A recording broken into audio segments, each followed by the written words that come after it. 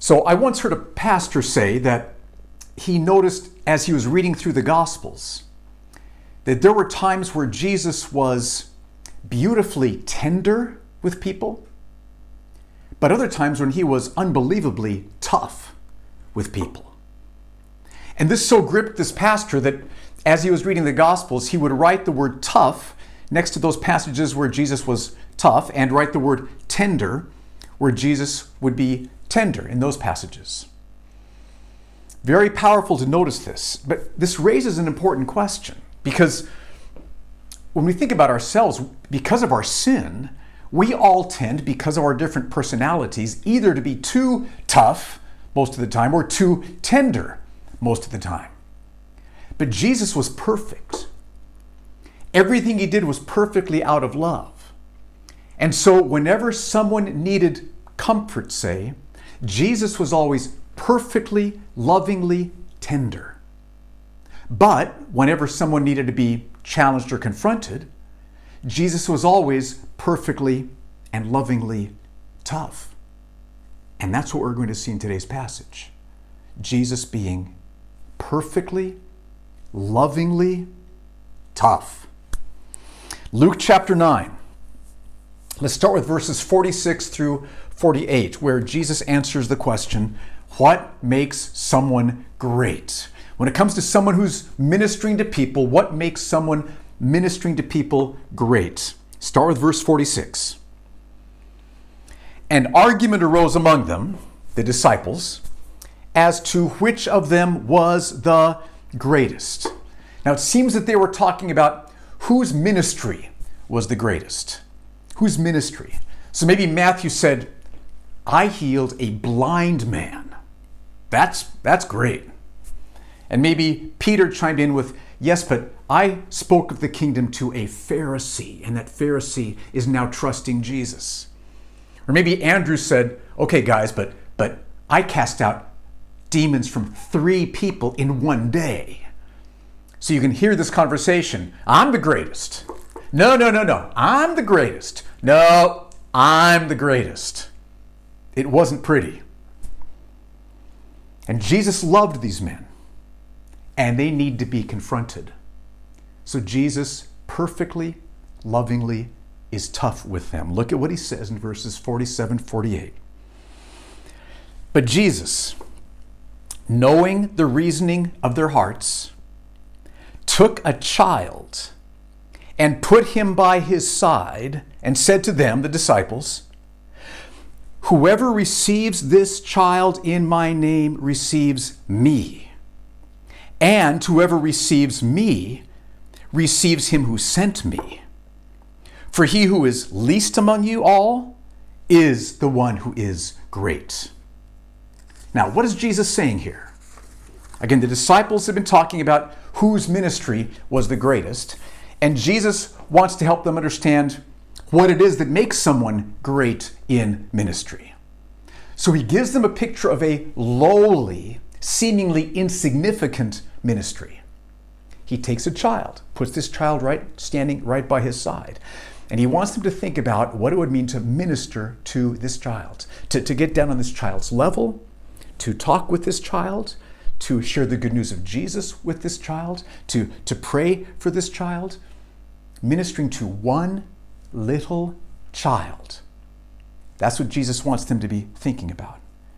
And then notice what Jesus says. Whoever receives this child in my name, that is, whoever ministers in this lowly, seemingly insignificant way, receives me. And whoever receives me receives him who sent me. So, if you do this ministry, this lowly ministry of receiving a single lowly child in Jesus' name, you will receive Jesus. And if you receive Jesus, you will receive the one who sent him, God the Father. Now, how will you receive Jesus while you're ministering to a child? In what way will you receive Jesus? Is Jesus saying that just like you minister to this child, you'll be ministering to Jesus, serving Jesus in some way? I don't think so. because of the same language that Jesus uses in Matthew chapter 10, verses 40 to 42. Look at what he says here. Notice the similarity of the language. Jesus is talking to his disciples, and he says to his disciples, whoever receives you, disciples, that is, welcomes you, puts you up for lodging, provides you with food, ministers to you in some way, whoever receives you receives me. And whoever receives me receives him who sent me. Same language. But he goes on. The one who receives a prophet, that is, encourages a prophet, provides for a prophet, helps a prophet in some way, because he's a prophet, will receive a prophet's reward. That is, he will receive the same reward that a prophet does he'll receive Jesus as the reward and the Father as the reward. And the one who receives a righteous person because he is a righteous person will receive a righteous person's reward. Same, receive the reward of Jesus and the reward of the Father. And whoever gives one of these little ones even a cup of cold water because he is a disciple, truly I say to you, he will by no means lose his reward. Now notice, 3 times here in these verses, Jesus uses the word reward. So when Jesus talks about receiving him and receiving the Father, he's not talking about us serving him and serving the Father. He's talking about us receiving the reward of more joy in Jesus' nearness and more reward of greater pleasure in God's presence. That's what he's talking about here. Now, take that then and apply it back to Luke chapter 9, verse 48. Read verse 48 again. Luke 9:48, Jesus says, whoever receives this child in my name, that is, whoever loves this child, prays for this child, shares the good news of Jesus with this child, receives me, that is, receives the reward of even more of my heart-satisfying presence. And whoever receives me receives him who sent me, that is, the reward of even more pleasure in the presence of God. For he who is least among you, that is the one among you disciples who ministers in the lowliest way, the one who ministers in the lowliest way is the one who is great because he is receiving Jesus and the Father as his reward. And there is no greater reward. Isn't that powerful? So what makes someone great in ministry is not the size of crowds being ministered to or the size of the budget or the building or anything like that. What makes someone great in ministry is that as they minister, whether it's to one little child or to a massive crowd, what makes them great is that they are receiving more of Jesus and more of the Father. So, Grace Church, don't seek a big ministry and don't shun a small ministry. Love however you can, in whatever way you can, and you will be great because you'll be receiving more of Jesus and more of the Father. Isn't that powerful? Perfectly loving, tough words that we all need to hear from time to time. Okay, then, in the next 2 verses, Jesus answers another question. What about those who are not part of our group? Okay, verse 49. John answered, Master, we saw someone casting out demons in your name, and we tried to stop him. Because he does not follow with us. Okay, so picture what's happening here. This is amazing. The disciples see someone who's oppressed by a demon, an evil spirit, horribly oppressed. But there's someone there with him, laying hands on him, praying in Jesus' name, casting out the demon, and the demon is cast out, and this person who had been oppressed is completely restored. That's what's going on here. But because the person laying hands on and praying and casting out the demon is not part of their group, because that person was not just traveling with them, they tried to stop him. So picture the conversation, like the disciples are saying, excuse me, sir, what are you doing? That's the disciples. And then the man responds, oh, I'm casting out a demon in Jesus' name. And the disciples say, you can't do that. You must stop that. Stop casting out the demons. And the man answers, why? I love Jesus. I'm casting out demons. I'm freeing people in Jesus' name. Why should I stop? And the disciples respond, it's because you're not part of our group. You have to stop. You're not part of us. Now, what does Jesus do? He is perfectly and lovingly tough with these men. Verse 50. But Jesus said to him, to John, do not stop him, for the one who is not against you is for you. Let's think about that. How does Jesus know that this person casting out the demon is not against them? It's because he's casting out demons in Jesus' name. So he knows Jesus. He loves Jesus. He trusts Jesus. So even though he's not part of their group, their traveling group, he is for them. He's on the same team with them. They're on the same team together. So Jesus says, do not stop him. And I think the implication would be instead, encourage him. Pray for him. Thank him. Honor him. You're on the same team together. Now, what does that mean for us here at Grace Church? Think about other churches that are here in Abu Dhabi. We are Grace Church. There's other churches. Now, at Grace Church, we believe and preach what is main and plain, clearly taught, black and white in the Bible. We teach and preach the Trinity, the deity of Christ, that we're saved by grace alone, through faith alone, in Christ alone. We preach the perfect truthfulness of the Scriptures. That's what we preach. That's what we believe. And praise God, there are other churches in Abu Dhabi who preach and believe the same things. What's clear, black and white in the Bible. So I think Jesus wants us from this passage to ask this question. How do we think about those other churches? They're not Grace Church. We're not part of those churches, but how should we think about those churches? See, I think Jesus would say we're on the same team with them.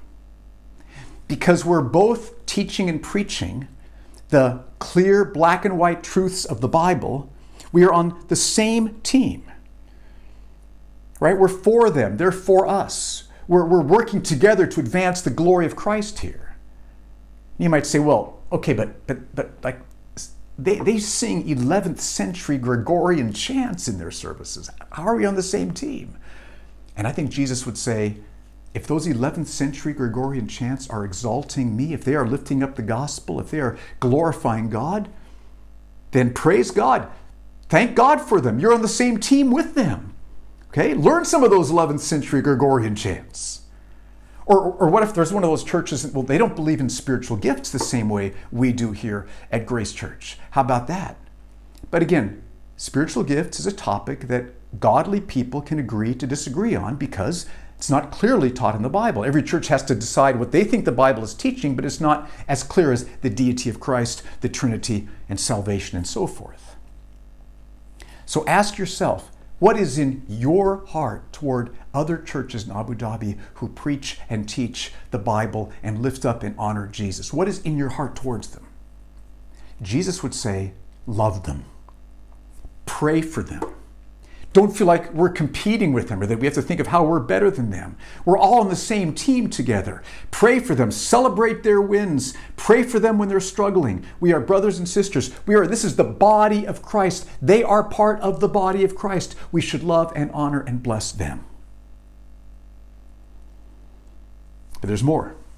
In the next section, Jesus answers another question. When is the time for fiery judgment? When is the time for fiery judgment? Start with verse 51. When the days drew near for him to be taken up, he set his face to go to Jerusalem. Now, this is very powerful to think about. Jesus knows that the time is coming when, in Jerusalem, he's going to be arrested, he's going to be beaten, scourged with 39 lashes, nailed to a cross, hung up to suffer horrifying, excruciating pain, and worst of all, to be receiving the wrath of God for sin. He's going to be punished for the sins of everyone who will trust him. And Jesus knows that's what awaits him in Jerusalem. And so what does Jesus do? He sets his face to go. Go to Jerusalem. Now, this is one of those phrases in the Bible that I would encourage you to memorize and make it part of your prayer. Let it fuel your worship and let it strengthen your faith. Jesus, you set your face to go to Jerusalem. You did not let anything keep you from suffering for me. You chose Jerusalem because you loved me and were going to save me. And so just let that strengthen your faith and deepen your worship. Then verse 52, he sent messengers ahead of him who went and entered a village of the Samaritans to make preparations for him. But the people in that village did not receive him because his face was set toward Jerusalem. Now, why did the Samaritans care that his face was set toward Jerusalem? It's because there was intense racial hatred between Samaritans and Jews and vice versa. So when these Samaritans heard that Jesus was heading towards Jerusalem, they knew he's Jewish, and so they did not welcome him into their village. And look at how James and John respond, verse 54. And when his disciples James and John saw it, they said, Lord, do you want us to tell fire to come down from heaven and consume them? So James and John are furious. How dare they not let Jesus in? That's just horrible. They deserve God's judgment right now for this. But look at how Jesus answers them. Perfect, loving, tough. Verse 55, but he turned and rebuked them. And they went on to another village. Now we don't know what Jesus said, but that word rebuked shows that what they did was wrong. He's saying, you are wrong, men. Now why? It's because earlier Jesus had told them what they should do when they came to a town that rejected them. They should shake the dust of that town off their feet in a symbolic public way so that the whole town would understand that what they're saying is, unless your hearts change, you're going to face God's fiery judgment. That's what they were supposed to do. Don't call for judgment, but let them be warned. But then also in Luke chapter 6, Jesus tells them what they should do with their enemies. Love them. What they should do with people who mistreat them. Pray for them. So see, clearly, James and John were wrong. This was not the time for God's fiery judgment. That time would come at the end of history. But God is waiting. He's waiting because he wants more to be saved. God is being patient with this village of the Samaritans. So here's the question. How should we respond to people around us who don't believe? Should we get angry at them? Should we give up on them? No. See, this is not the time for anger or wrath. This is the time for love. This is the time for appealing to them, weeping over them, praying for them, sharing the gospel with them, sharing the gospel with them again. This is the time, if we suffer, to suffer persecution, to endure suffering for Jesus' sake. So don't get mad. Instead, love, weep, pray, appeal, share. That's what God calls us to do now. Okay, then, starting in verse 57, Jesus, this is very powerful. He answers the question, what must I do to follow Jesus? And he gives 3 answers, each very powerful. The first is, we must count the cost. Verse 57. As they were going along the road, someone said to him, I will follow you wherever you go, Jesus. Anywhere, I'm yours. And you can hear this man's enthusiasm, right? So this person has heard about Jesus. He has seen Jesus' glory. He's trusting Jesus. He wants to follow Jesus. So how does Jesus respond to him? Does he say, excellent, join in, come on? Does he say, welcome, here, meet Matthew, meet Andrew, meet Thomas? It's not what Jesus does. He responds with words that are perfectly loving and tough. Verse 58, and Jesus said to him, foxes have holes, and Birds of the air have nests, but the Son of Man, the Son of Man, has nowhere to lay his head. Now, what's Jesus doing? He wants to make sure that this person understands the cost of following Jesus. We know that we're saved by faith alone in Christ alone. That is, we trust him, Jesus, to forgive us, to change us, to fill us with his presence, to satisfy us with himself. But trusting Jesus in that way also includes turning from the other things we used to trust to satisfy us. So there's cost. We're turning from all those other things, and there's cost there. So even though we're saved by faith alone, there's cost that's part of that because we turn from the other things we were trusting. And here Jesus gets specific with this man in terms of a cost. He says, you may have been trusting that you have a secure home to live in, but to follow me in my travels, we're on the road. We have no set place to stay. We eat, we wash, we sleep when we can, where we can. That's the cost. So notice, Jesus goes out of his way to explain the cost to follow Jesus. He does not just describe the benefits and kind of forget about the costs. He is very straightforward with the costs. And that's true throughout the Gospels. For example, he says, you might be persecuted in following me. Your family might turn against you because you're following me. You could be arrested for following me. You could be killed for following me. He's very straightforward. And that wasn't just true for back then, that's true for the whole period of church history. Now, Jesus is also very clear about the benefits. You will be forgiven for all your sin. You will have the joy of knowing God. Amazing. You will have your heart overflowing with all satisfying rivers of living water, satisfying all your heart thirsts, and you will live forever. So he's very clear on the benefits as well.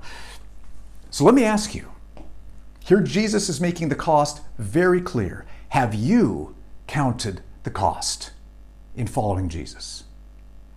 And when you share the good news of Jesus with other people, are you clearly laying out the cost? See, if we don't share the cost, we haven't shared the gospel. So important to understand that. We must share the cost because if someone doesn't understand the cost, they don't understand the gospel. And if someone doesn't understand the cost, then the first time they come up against the cost, they will not be prepared for it and strengthened for it. Tell them the cost so that when it comes, they'll be ready. So the first truth in this section is that we must count the cost of following Jesus. The second truth is that we need to feel the urgency of evangelism. Verse 59. To another he said, follow me. But he said, Lord, let me first go and bury my father. So Jesus calls this man to follow him, but first this person wants to go and bury his father. Now some say that this man's father was not dead yet, so he was just kind of putting it off indefinitely. It might be 5, 10, 20 years before he would follow Jesus. But I don't see anything in the context here that points in that direction. Everything here points to the fact that this is a perfectly justifiable, reasonable request on this man's part. And yet Jesus responds with some perfectly loving, tough words. Verse 60, Jesus said to him, leave the dead to bury their own dead. But as for you, go and proclaim the kingdom of God. Now this sounds harsh, doesn't it? Jesus is saying, do not go home to bury your father. I'm calling you immediately to go out and start preaching the good news. Now, why would Jesus do that? Doesn't Jesus call us to honor our fathers and mothers? Yes, he does. So why does he call this man to leave immediately and start proclaiming the gospel? Why does he do that? I think the answer is in the words, leave the dead to bury their own dead. Jesus wants this man to understand that while his father has died physically, yes, everyone else in the whole world is dead spiritually. Everyone else is dead spiritually, far more serious than your father dying physically. Everyone else is dead spiritually, and apart from faith in Christ, they will continually to be spiritually dead, the walking dead, all walking together towards eternal judgment. So Jesus wants to wake him up to the urgency of evangelism. He's not feeling it. Oh, I want to follow you, but first I want to go and do this. Well, even if it's a good thing, he's letting that good thing distract him from the more urgent thing and from what Jesus has specifically called him to do. Now, don't misunderstand. There's nothing wrong with going to bury your father. If in the path of obedience to Jesus, that's what he calls you to do, beautiful. But Jesus wants to warn this man and warn us that there can be good things that distract us from the urgency of evangelism. Don't let that happen. See, this is crucial because Satan works overtime to make us forget that everyone else in Abu Dhabi is walking spiritually dead. They are the walking dead, marching toward eternal judgment. And the only way they will be freed from that is with the good news of Jesus Christ. And we have the good news of Jesus. It's like they're all walking in chains, being led towards judgment together. And you have the key. There's only one key, the name of Jesus, and you have it. And oh, that should give us a sense of urgency. Do you feel the urgency of living in a place where thousands and thousands of people are the walking dead heading towards judgment? Do you feel the weight of that? Hudson Taylor was one of the first missionaries to inland China in the 1800s. And I found a quote this week from one of his sermons where he was seeking to stir people to feel the urgency of evangelism. Listen to what he says. Do you believe that each of these lost people has an immortal soul? That is, they will be alive forever. After they're raised from the dead, either to judgment or to heaven, every single person is going to be alive forever. Do you believe that each of these lost people has an immortal soul and that there is no other name but the name of Jesus by which they must be saved? If so, think of their condition. Think about that. And examine yourself in the sight of God to see if you are doing all you can to make him known to them. They are in chains, dead spiritually, walking dead towards judgment. You have the key. Do you feel the urgency of that? Oh, Grace Church, let that grip you with the urgency of evangelism. Third truth about following Jesus. Following Jesus means keeping our joy set on Jesus. This is verses 61 to 62. Yet another said, I will follow you, Lord, but let me first say farewell to those at my home. So this man had already decided to follow Jesus, but first he wants to say goodbye to his family. Now, Jesus does not say no to this man, but he does give him a perfectly loving and tough warning. Verse 62. Jesus said to him, no one who puts his hand to the plow and looks back is fit for the kingdom of God. What is Jesus saying? Following Jesus is like putting your hand to the plow. You see that Jesus is your all-satisfying treasure. Because you see that, because you trust Jesus to be the one satisfying you now and forever, you turn from the other things that you used to trust to satisfy you. And so you put your hand to the plow, you devote yourself to pursuing Jesus, the path of obedience. I want more of Jesus. He is my all-satisfying treasure. Put your hand to the plow and you move ahead.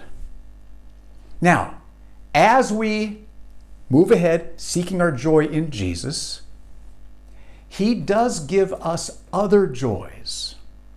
He will give us the joys of family, talking to your father or mother, say, for example. He will give you the joys of friends, conversation with friends. He'll give you the joys of seeing sunsets. He'll give you the joys of apple pie with vanilla ice cream. None of those joys will satisfy you. Crucial to keep that in mind. But He gives them to us because they show us even more of how amazing He is, so that we will seek our joy in Him all the more, because He is what will always fully satisfy us. So, we keep our hand to the plow, seeking our joy in Jesus, enjoying other blessings like family on the way. Nothing wrong with family, okay? But now, what's going on in our hearts if we stop, and instead of looking toward Jesus and pursuing Him as our all-satisfying joy, if we stop and we turn around and we think, oh, family? What happens if we look back from the plow? What happens if we let family or any other joy make us turn back from Jesus? That would be deadly serious. That would mean we're no longer trusting Jesus as our treasure. We don't have faith in Jesus as our treasure anymore, which means that unless something changes, we are not fit for the kingdom of God. It couldn't be more serious than that. And so Jesus wants this man, and He wants us, to search our hearts. Is Jesus Christ your greatest joy? Are you starting to turn back, to look away from Jesus, turning to something else which you are trusting as your greatest joy? Oh, when that happens, red alert. Stop everything. Get your heart back on Christ. You're being lied to by Satan. You're starting to trust his lies. See who Jesus is. God help me. I believe, help my unbelief. Fight the fight of faith. He will restore you, but be alert when that starts to happen. Now here's another quote from Hudson Taylor on this topic. Nothing can ever substitute for the presence of Christ. Nothing. A real Christian will be miserable without Him. That is so, so true. He must be all in all, the highest object of our affections, or we cannot be happy ourselves or make others happy around us. Nothing can ever substitute for the presence of Jesus Christ. So Grace Church, let me close with this. Set your hand to the plow. Jesus is your all-satisfying treasure. Set your hand to the plow. Keep seeking your joy in Jesus. And don't let anything make you turn back. Nothing. Let's pray together. Oh, Jesus. Tough words here in this passage. Words which can set us free from sin by your power. And we know these words are perfectly loving because you are perfectly loving. So Lord, I pray that you would take these words now and have them sink deep into our hearts to show us how we need to trust you more. Show us how we need to change. Show us where we need to repent. And Lord, that you would come and help us and sanctify us and strengthen us.